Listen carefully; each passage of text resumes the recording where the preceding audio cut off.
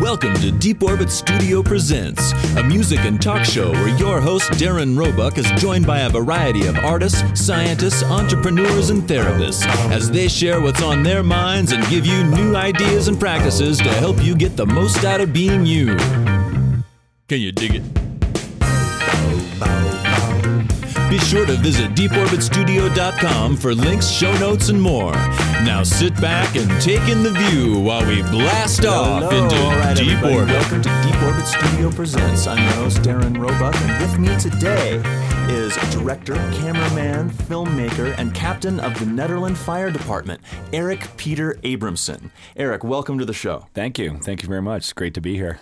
So we're going to talk about your new film that you're just in the initial stages of working on now. But before we jump into all of that, you know, there's so much stuff to talk about. I mean, we've known each other for over 20 years now. Yeah. We've been part of the local, artistic music film scene in the Boulder, Denver area, and we've seen a lot of changes happen. Yeah, things have evolved for sure. Things have definitely evolved, and I was really wanting to get your take on what you think about what you've seen in the last 20 years of the film scene in particular in the Boulder and Denver scene. Yeah. Well, Boulder, Colorado was never ever a cinema or television. And I include Denver in this. I think it's a Front Range kind of phenomena.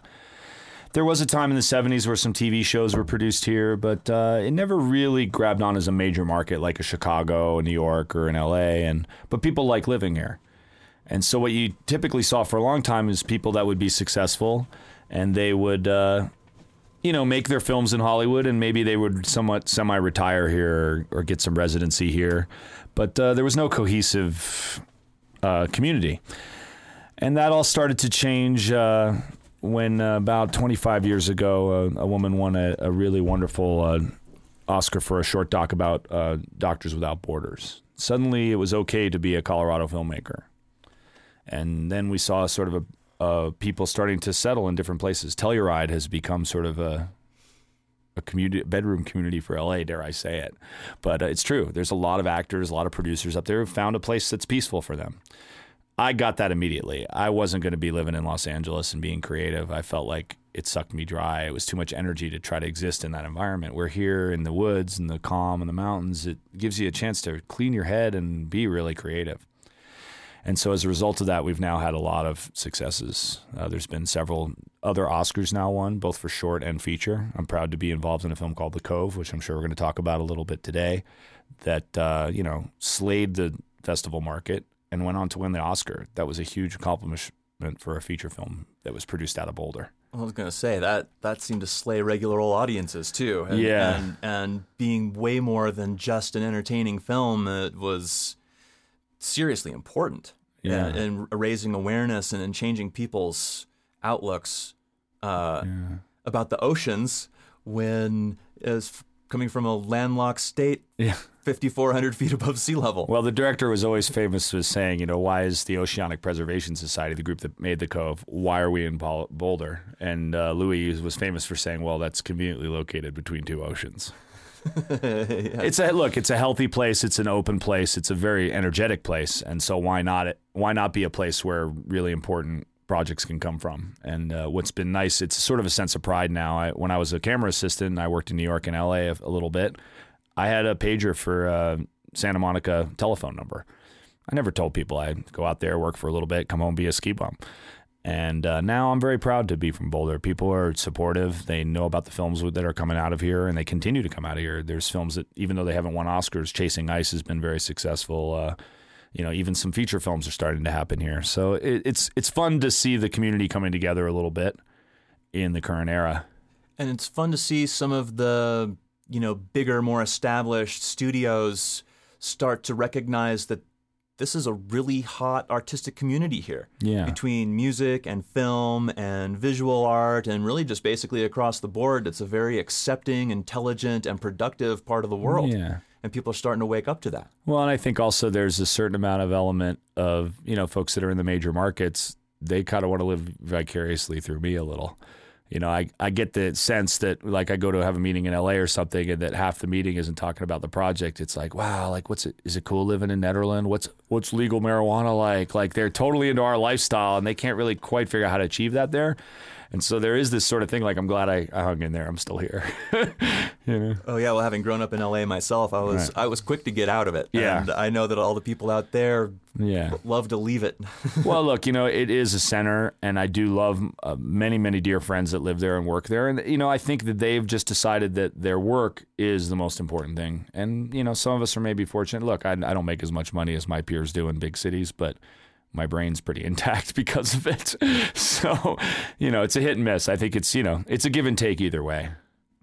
Well, let's get a little bit of your background here. You've been involved in this in multiple lives, basically, for a long period of time. And so you started as a filmmaker, but you're also the captain of the Nederland Fire Department. Yeah. And I know essentially firsthand from living here through some stuff, like what you've been through, and they're extremely different lives, which I know you're going to be bringing together in your current project. But give us a little bit of your history. Okay, well, I guess let's start with the fire thing. My grandfather, during World War II, went with his 3 best buddies down to the recruitment office to sign up for the war, as many people did then. It was a just cause. People felt like they needed to stop the Nazi blight. He went down there. Of the 4 of them, he was rejected. He had flat feet, they called it. I guess that's arch supports is what he needed back then, but they didn't have those. So anyway, he was encouraged to join the Civil Defense Corps in Newark, New Jersey, where his family was and his business was. And these are the guys that went around and made you turn your lights off during bomb drills. And this was sort of a group that helped the civilians protect themselves from, traditional warfare. This was run by the Newark Fire Department. So my grandfather got involved with the fire department for many years. And as he became an older man and retired, he was really into firefighting. We'd go visit firehouses together. He just was he instilled in me that these are great people and that you should be one of them. And as I moved along in the arts, my uncle was a very successful photojournalist. I was always interested in that. And as a high schooler, I worked in a mountain club, the Appalachian Mountain Club in New Hampshire. Part of our primary duty was backcountry rescue. And within a couple weeks, I went on my first fatality, a climber who had fallen and died. And it was gruesome. I was okay with it. I grew up on a farm. I ate my own meat. I was familiar with death in a lot of intimate ways. Unfortunately, my mother passed away when I was quite young. So for me, I've always been comfortable in the presence of death and dismemberment. And I saw that I had the ability to be like that, and I could function at a high level. And so I continued to do that stuff. And I moved out here to go to college, started studying film, got away from it for a while, eventually ended up in Nederland and making films, being an assistant cameraman. And we had a very wet spring, and the fire department came by and helped me pump my basement out. And the guys saw my search and rescue stuff in my house. I had a bandana from my club and some pictures. Well, you should come down. We do that. And that was 20 years ago. And so I've moved up the chain of command. I'm the senior volunteer officer. We have paid guys as well, and we all work together and get stuff done. And as you mentioned earlier, that even though we're not a busy fire department, I know guys on New York Fire that run more calls in a shift than I'll see in a month. 30 calls in a 24-hour shift. That's a month for us. But within that, wrapped in all that, even though it's a less volume, I've watched hundreds of houses burn up. I've seen airplanes crash. Even the bigger events of our county, the flooding is something that we've all talked about, and most of the country knows that Boulder Canyon, the St. Vrain Canyon, these canyons got destroyed by the flood and cut a lot of people off. And so it's been nice to have the two separate areas. What I've found ironic about all this is that I've probably learned more about being an effective director by being a captain on a fire department. Because when you're making films, it's not a life and death situation. At least it shouldn't be. I believe in set safety. But overall, it's expensive. There's a lot of pressure to make a film happen with a big crew. But there's no reason to yell. We don't yell when people are dying in front of us. It's a very calm, focused, task-based thing, just like filmmaking. And so it's been very easy for me to use the management I learned on how to, say, get an actor to do something that I need them to do, or even a person that's never been interviewed to be comfortable and see what they need out of it. That translates into what happens with my crew. So that's a long explanation of that, but it's been sort of fun to have the parallel. My parents instilled in me a long time ago that, yeah, it's great. If you become fabulously wealthy, sure, give your money away. But they always told me, and I haven't become fabulously wealthy, to give your time to something. So Nederland, going back to that flood when they pumped out my basement, I felt like this is the best way I could get back to my community. And that's my role in Nederland. People know that I'm going to show up with a group of guys to make it right. And it's a sense of pride, and it's a great thing to talk about, especially, you're out with all these movie people. They don't want to talk about movies. They want to know what we've seen and what's happened and what that experience is like. And it's an ongoing process. And it can be very damaging and demanding, but it's also ultimately gratifying. We can turn someone's day around, We spend 30 seconds with someone, we can change their life. Literally, if they're hurt or if they're just a little kid who sees these firefighters. I recently attended a lecture with a very famous chief from Chicago, Lasky. And his teachings are about pride and ownership and being proud. Because, if you're in a city department, you don't know your neighbors. You just come to work, you do your thing, and it's easy to get separated. In a small town, you don't have that luxury. And, Lasky talks a lot about the pride of the job, and that he does these lectures for corporate America. They tell him all the time, we dream of having the kind of trust from our customers that you get. A strange man will let me go into his daughter's bedroom without a question. He'll hand me the keys to his house. He will hand me his dog in a car accident. He will trust me with the most intimate knowledge of his, without question, because of my fire service. That's really incredible. Yeah. That's got to feel great.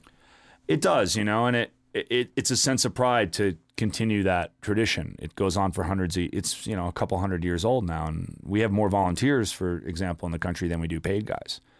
And it is a great community. And I've walked into firehouses all over the world. When I was in Japan with the Cove crew, I spent 4 hours at the Osaka main station. 2 guys spoke English there. And it didn't matter because we're brothers. Right on. Well, in keeping up with tradition of Deep Orbit Studio Presents, we're going to cut to some tunes here that Eric was so gracious as to share with us. So here's a little Los Lobos for you on Deep Orbit Studio Presents.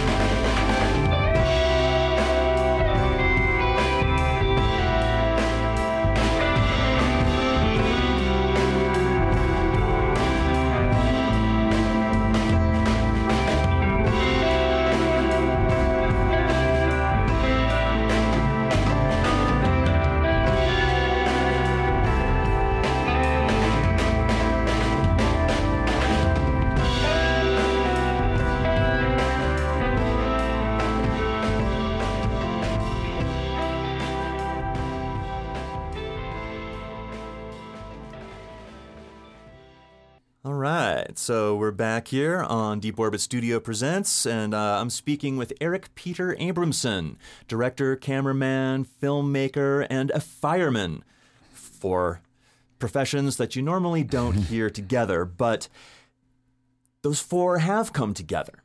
And Eric's brought them together, basically taking his two great loves and skills in life and is working on a project that is all about...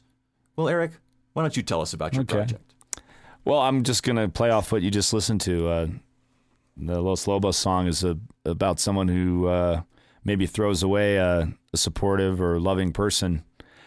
And I've seen this happen with firefighters, mainly as a direct result of their experience. A lot of people use the term PTSD. When I say that on the air, you immediately think of a soldier. Firefighters also have a real problem often managing some of the things they get to see. I've seen in my 20 years, even on a small department, I've seen some of the most horrible stuff that you can imagine. Just really broken people, horrible situations, people losing all their possessions, whatever it is. These things cumulatively can really affect firefighters. And we haven't often done the best job in that culture of giving new guys the tools to manage that. And it can have some disastrous results. The suicide rate in firefighting is higher than the national average. I have been thinking about this for a long time because not only for myself and taking care of myself and my own traumatic experience, but also as a captain, I'm responsible for my crew. And I'll give you a little anecdote without giving you too much information. The other night we ran on a medical call with an older woman who was having a very serious medical call. And in the course of her condition, we had a brief moment where her oxygen wasn't being delivered in the quality that we would like. Now, this didn't really affect the outcome of the call, but I could tell that my firefighter, who's a very skilled EMT and has done great work, was really bothered by it a little bit. And it's this little event. No, this isn't going to necessarily send him over the edge, but it's this one little item out of hundreds of calls. What if? What if I'd done something a little differently? Now, in this case with this woman, it's clear we've gotten the feedback from the hospital now that there was nothing that we were going to do for her. But it's those kind of little events, these little things, like the Los Lobos song says, that really start to add up. And so about a year ago, across the street from me, I had a neighbor who was on my fire department, a board member, very active guy, who was also a police officer. Was involved in a traumatic shootout that was a shooting up at the ski area several years ago. And he unfortunately took his life last year. And you can look, you do your research, you can find the story. It was really sad to watch because I saw a gentleman who obviously did the right thing in the heat of a moment, and it was something he carried with him. But he really never was able to get that demon out of him. And unfortunately, it had a very tragic end. I don't want to see that happen anymore. We have a lot of understanding about trauma now and PTSD and how the mental state can be affected by events around you. And so why not try to improve that? So hence my next project, which is a film I'm calling Wounded Without Weapons. And it's a documentary exploring PTSD or cumulative trauma in the fire service. So it's something I really believe in. I can see how it affects people. I see how it affects myself. I'm a motorcyclist. I've been riding since I was 8 years old. And I have 7 points in Boulder Canyon between the city of Boulder, here where we are now, and where I live in Nederland, where I have fatal accidents that I've been directly involved in. 7 spots, 7 families, 7 people that made bad decisions. But you remember these places. You remember certain details about these events, and it's how you pack that, how you manage that information is how your outcome is. It's a challenge, For me, it reminds me to ride slow and steady and be heads up and not take chances. Many of the guys on my fire department don't ride anymore because of those experiences. And so I'm curious about people's resiliency and what makes someone naturally resilient and what makes someone just throw it all in and go do something else or, like blow up their personal relationships or become alcoholic, whatever it is. So I really feel like a film's a great way to communicate that. And yeah. Do you consider this film to be part of your own PTSD therapy? I believe it is, yeah. I think it's me coming to terms with my own. And like I said, I don't have a lot of the guys I've talked to that really suffer and been diagnosed specifically with PTSD talk about a slideshow they can't control. And I'm not at that point. But for me, I do have those images. I'm able to manage them pretty well. But then the other commonality I see in people that said the same thing that I'm saying to you right now is that they had an event happen that caused them to not be able to control it. And I'd like to get to my knowledge of how to manage it before that happens. And so I wonder, when my pager goes off in the middle of the night and it tells me there's a horrible car wreck somewhere or a house on fire, my immediate thought is, wow, is this going to be the situation that sends me or one of my guys over the edge? And so that is in my mind a lot. And so, yes, I think it is. I hope that through my exploration of the topic and learning about alternative treatments and modalities that people are using, that maybe, yeah, I can come to a place where I'm not worried about that next call starting the slideshow I can't stop. Right on. So in your course here with Wounded Without Weapons, is this going to be sort of an exploration into people's experiences and potential cures, or what do you hope to get out of this in the end? Well, there's three components to the film, and the structure of the film isn't totally clear yet. What I love about documentary filmmaking is you often make broad strokes and then let the film tell itself, whether that's in the edit room or just as you go out there. The three components of the film, though, are trying to define what cumulative trauma or PTSD is. I use both terms because PTSD is a very specific diagnosis, where to me, cumulative trauma is more explanatory of what people are experiencing. It's not necessarily the buzzword. I use both because people understand that. Anyway, we're going to define PTSD, cumulative trauma. What is that? What's going on physiologically in someone's mind? How do you manifest the trauma you absorb, right? Second thing is looking at how people are treating it. I'm obviously very interested in the traditional methods of therapy, psychiatry, but there's a lot of alternative therapies going on. We talked a little bit about using yoga and Eastern practice to help you manage stress. There's some really out there stuff going on too. And so we're going to look at the spectrum of what is available. The third thing being the personal stories. We've identified a few firefighters out there in different states of their career, both rookies who are just starting this journey and people who have been doing it for 40 years who are either suffering or are fine. It's sort of amazing how I used one example. I have a friend who was witness to a very bad helicopter accident on a fire up here locally. Most of the guys on his crew backed away from rotary aircraft. This individual who's in charge of these people is on a Helitac crew in Jackson Hole. Now, how is it that this person is able to kind of be resilient? He's nothing special. He's a great firefighter and a committed guy, a nice guy, but he has the ability to pack the suitcase properly, is what one scientist told me. And so these are the areas of the film that we intend to go for. It will end up being a 90-minute feature film. And to answer your question about what's the goal of the film, the primary goal of the film is should we take a... So the main goal of the film is to reach my community. I want firefighters all over the country, whether they're in the biggest firefighting system in the country, New York Fire, to the little firefighters. There are 3 guys in Nebraska taking care of a town of 300, to say, hey, look at this thing. It exists. It isn't some fuddy-duddy or, fly-by-night or an excuse to get benefits. This is really happening, and it's happening to rural firefighters, it's happening to city firefighters. That's my primary goal, is to reach the fire community. If I could have every firehouse in this country see that film as a shift, every shift in that house, and we save a couple firefighters' lives or get them on a better path so that they don't commit suicide or blow up their lives, that would be great. The bigger picture of the film, obviously, is to further the discussion of mental illness in our country. Very cool. Well, for you, Eric, and all the other firefighting heroes, here is the Foo Fighters.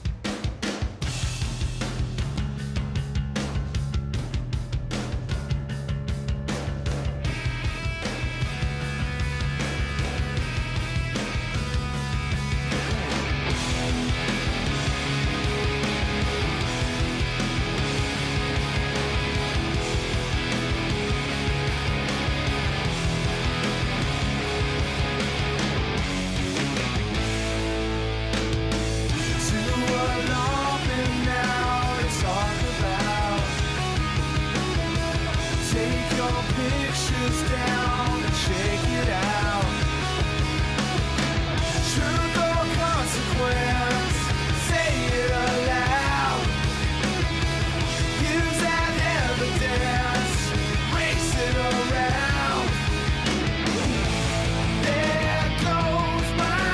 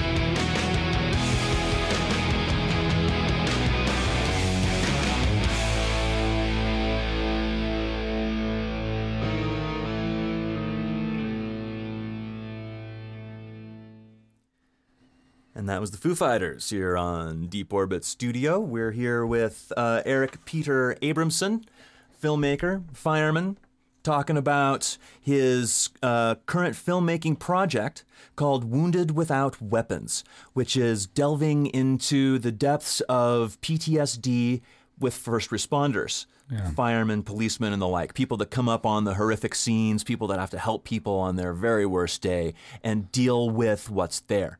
And when those people leave the scene, sometimes the scene doesn't leave them. Yes. And over time, each of those scenes starts to build up, and pretty soon people become less functional. Yeah. It's been a problem, of course, as Eric had mentioned in a previous segment. People very much know about it in terms of our war veterans, but there's people every day that are just our community servers who really have an issue with it too, because they're dealing with equally as horrific of events. And sometimes even more so, given that it's affecting whole families and, people that really were just innocent 2 seconds before are now in the throes of something horrific. So, Eric, as we talk about this and what you're working on with the PTSD and the cumulative trauma, which is, the same thing, two terms for the same thing, it brings up questions about the broader topic of mental health and how it's perceived in the community. You being someone that has to deal with this personally as well as professionally and with your crew, what are you seeing out there? And what do you think some of the problems are? And what do you think some of the solutions are? Well, wow. Just overall, I think we're becoming, especially with the media access, we're becoming very aware that the planet is stressed. Our environment that sustains us is being challenged to sustain us. And when those kind of situations happen, i.e. the rats on a sinking ship, behavior in society can change. And so as a result of those pressures on our society, I think we see a lot of mental illness as a result of this, and it comes up in all different ways. Many people have noticed that narcissism is more prevalent. Well, with narcissism, when someone's winning, someone's losing, right? And so there's a lot of losers out there, it turns out, especially if you look economically and transfer of wealth, and people are feeling a little out of control. They can't control the financial relationships with government. They are having trouble paying their bills. These things all contribute to a form of trauma, a stress. And when you have a lot of that in society, behavior is bad. People cut each other off at the on-ramp. They cut in front of each other at the supermarket. They don't consider their neighbor when they make decisions. And these things are all part of the society. I like to tell people a lot that if I was walking down the street, not particularly well-dressed, maybe just casually dressed, and I was bleeding and I was limping and I was in serious pain, I am willing to bet in most places in this country, people would come out of nowhere to help you. Not necessarily firefighters, just people. Oh my God, that guy's hurt. We need to get him an ambulance. Now, they might not touch you, but they certainly are going to call 911. They're going to make an effort. If I was that same person walking down the street, mumbling to myself, doing weird things with my hands, people don't know who to call. They don't know what to do, so they go the opposite direction. And this is sort of where we're at. You can get into the political aspects of mental health, like when Reagan, when he was governor in California, shut down all the mental health facilities and cut all these people loose onto the streets.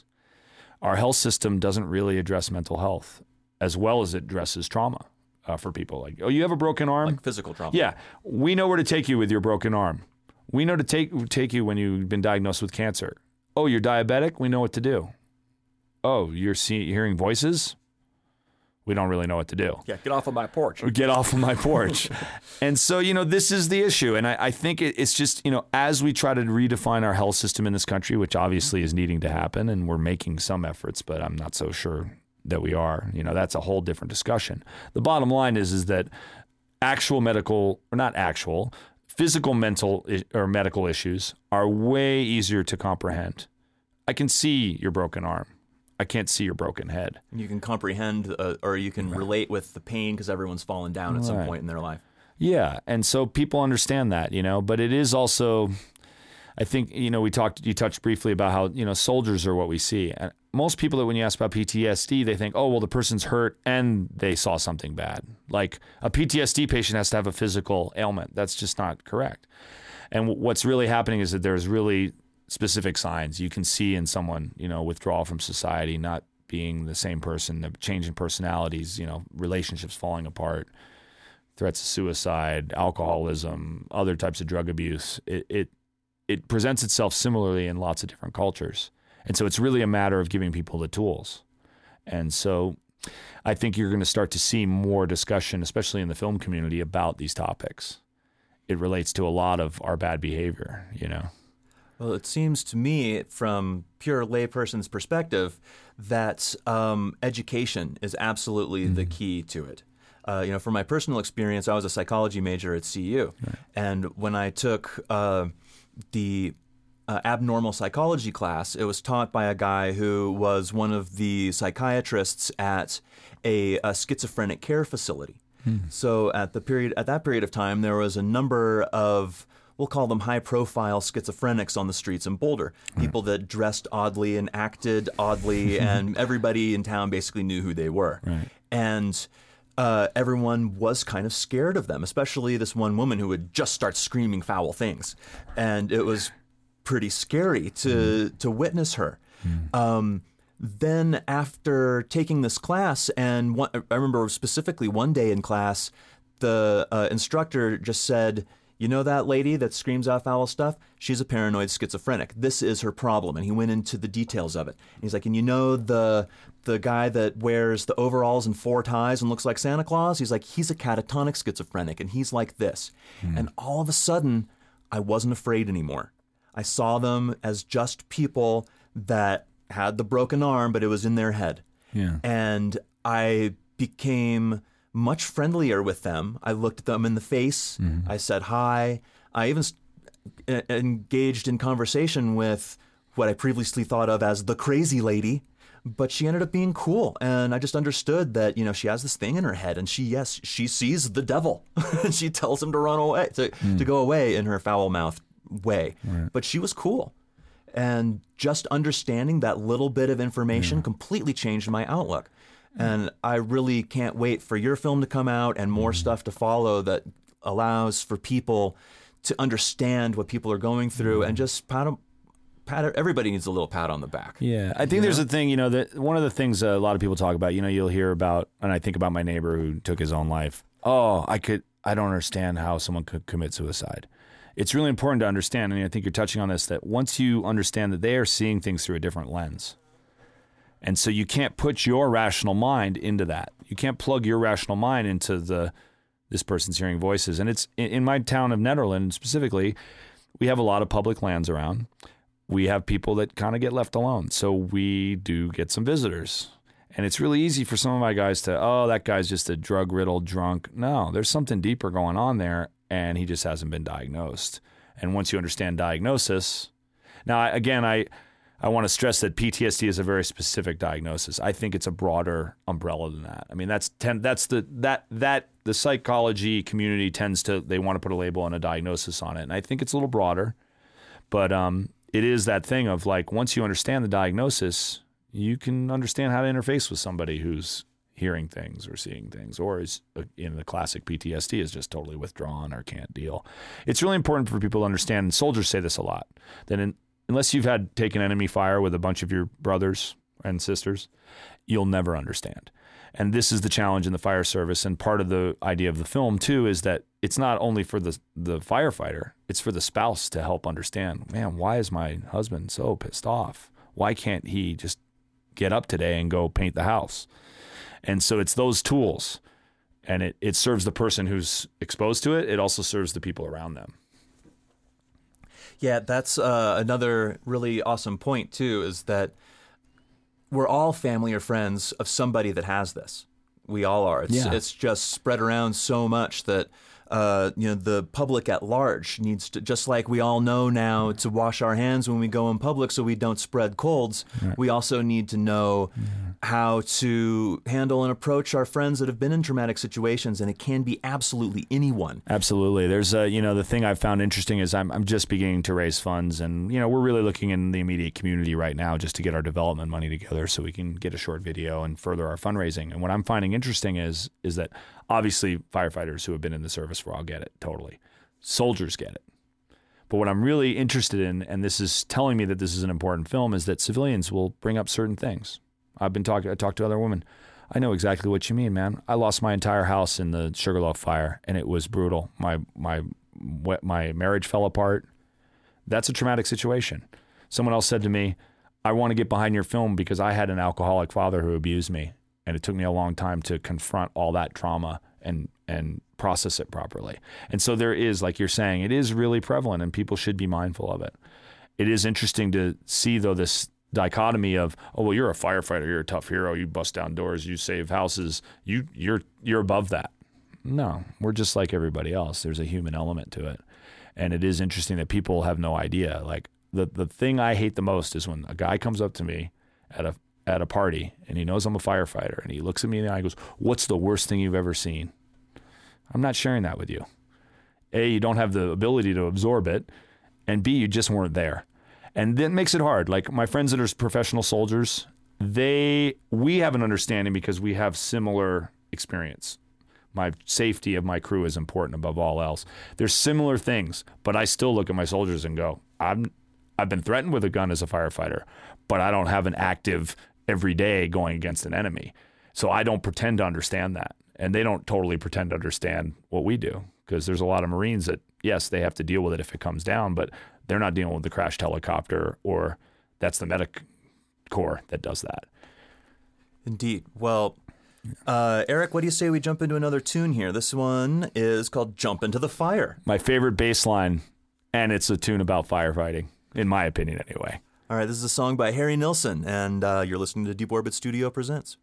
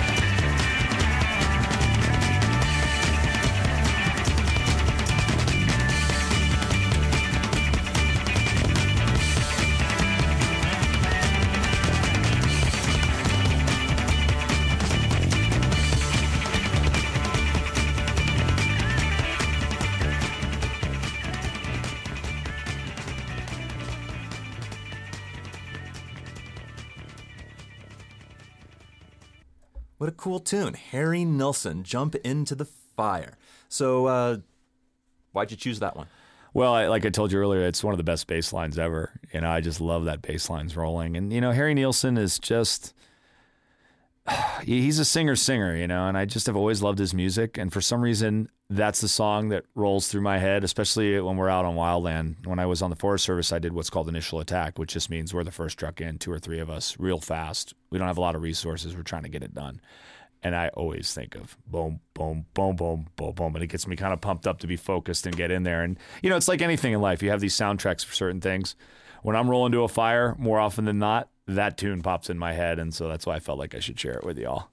That's really cool. So one question I have in regards to what we're talking about in terms of the PTSD stuff, we've been talking about what causes it, and there's a variety of ways that people use to deal with it. Like you can go back to, I believe it's my episode number 8 where we had the CEO and one of the practitioners from Give Back Yoga who give yoga to vets and first responders to help them deal with their PTSD.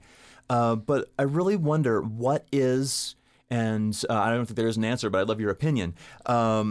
What are the preemptive things we can do to prevent PTSD from happening in the first place, or at least gear someone up who knows they're going into a stressful situation? What do you think they can do to really keep from getting affected by it as significantly as somebody who's just going in unaware? Yeah. Well, first off, I would say that there's several opinions about that. The research is really ongoing. I mean, I can really, like in the fire service, if you go back to the military, I have a great uncle who was in Pearl Harbor on one of the boats. And he was one of those guys that jumped in the water and they thought they were going to survive, and then the sharks got him, and he was put into a VA hospital right after that and never really spoke much of a word for 30 years. And they called that shell shock. The military didn't really figure out what was going on until really Vietnam. And part of what they sort of looked at with the Vietnam vets was that they were coming back to a society that didn't welcome them either. And so they really put a lot of it on that too. Whereas soldiers that came back from World War II had ticker tape parades. We have a mix of that going on now. There's uncertainty about the war, but most people, they generally will thank guys for their service, and I can see that happening, and I can see guys becoming uncomfortable with that. Like, what are you thanking me for doing what I do? The other day, we had a car crash into the Carousel of Happiness in Nederland. I happened to be across the street. I was there as she was dialing 911.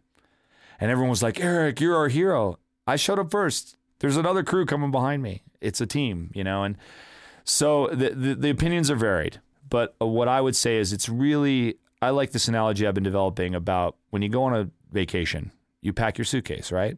If you do a good job packing your suitcase, you can find all your stuff, your shirt isn't wrinkled, your toothbrush or your toothpaste didn't spill into something else because you did a good job packing. If you throw all that stuff in there and you run out the door, where's my left sock? Oh, my shampoo broke. It makes it hard to enjoy your trip. Right? Now you'll get over it, maybe, or maybe not. Maybe you'll be so frustrated that you'll not go on that trip at all, And so I think it's how you pack your suitcase. In Boulder, we're very fortunate. We have a lot of open minds here. And so we are not New York Fire. New York Fire really didn't talk about PTSD in the service until after 9/11, when they lost, a third of their officer corps in one day. I mean, this is the largest fire department in the country. And they lost a third of their so this is losing the captains of your team. You can't lose that many officers and they're just starting to come back as a fully staffed, fully experienced department after years. And so I think it is that. It's like people are starting to learn. I think what we tell our rookies is, look, you have the ability to talk about it. It's okay to talk about it. It's very much like addiction. An addict really can't get anywhere until he recognizes what's happening. My name is so-and-so, and I'm an alcoholic. That's the first step in the 12-step program. But that is really confronting what's wrong with you is the first step. And I think that's part of I use the term culture of toughness. It comes from soldiering, and it also comes in the fire service. Hey man, this is your job. This is what you signed up to do. Go frickin' do it. That doesn't really help you. And so what I do with my guys is I make sure that at the end of a call, I can see it. I can see when people are bothered. I mentioned briefly, just without the details of a call the other day, that I don't think it really severely bothered the CMT, but I could tell he was thinking about it. Like, oh my gosh, what if I caught that quicker? Would this outcome be different? And it's okay to think about it that way, but it's also good to hear from the other guys. We all talked about it, the three of us on the call. Hey, man, that didn't matter that much. This person was going down the drain anyway. And to have the reassurance that what you did was right and you tried your best, and sometimes it's not always going to work. And I think having that idea and making it really be okay to talk about. The next step after that is I'm not able to really verbalize it well, and I do need help. And then we go to the more professional. And we're lucky in Boulder, we have victims advocates. We do what's called a critical incident stress debriefing, which will be very specific to a challenging call. Just for people to work through what they did and how they saw it, because you see it, it's like anything, 5 people see it differently. And so it's really just, to me, that's the long answer to this question is that it's basically recognize that the potential's there, talk about it with your peers who were there, and then if that isn't helping you with it, go to the professional who can really help you work through the issues. Because we get way more losses than saves. I've been doing this almost 20 years, and I can really I would consider 3 calls that I really saved someone's life out of thousands, right? Well, Eric, I know I'll speak for me and I'll speak for all the listeners out there. We really appreciate what you do, not just on the fire department, but with the camera in your hand and raising awareness for what's a super important topic that everybody needs to become much better educated about. And for those of you out there that want to learn more about Wounded Without Weapons, you can reach out to Eric on Facebook, and Wounded Without Weapons is its own page. They are still in the fundraising phase of the film, so if you feel moved to contribute, you can get out your checkbook and mail a check to Wounded Without Weapons at P.O. Box 668, Nederland, Colorado, 80466. Once again, that is P.O. Box 668, Nederland, Colorado, 80466. And I was just going to mention that right now it's not there, but I think by the time that you're listening to this, we will have woundedwithoutweapons.org is the website. Just nothing there right at the moment. Well, and once again, if you are listening right now, you can find them on Facebook, and then down the road you'll find the links to the full-fledged website. Eric, thank you so much for coming on the show. Thanks a lot. It's been great. Really appreciate it. So we will leave you. Hopefully our PTSD people out there won't feel like Martha and the Vandellas in the future here with their song Nowhere to Run To. I'm going to leave you with that. Thanks so much for listening. Take care, everybody.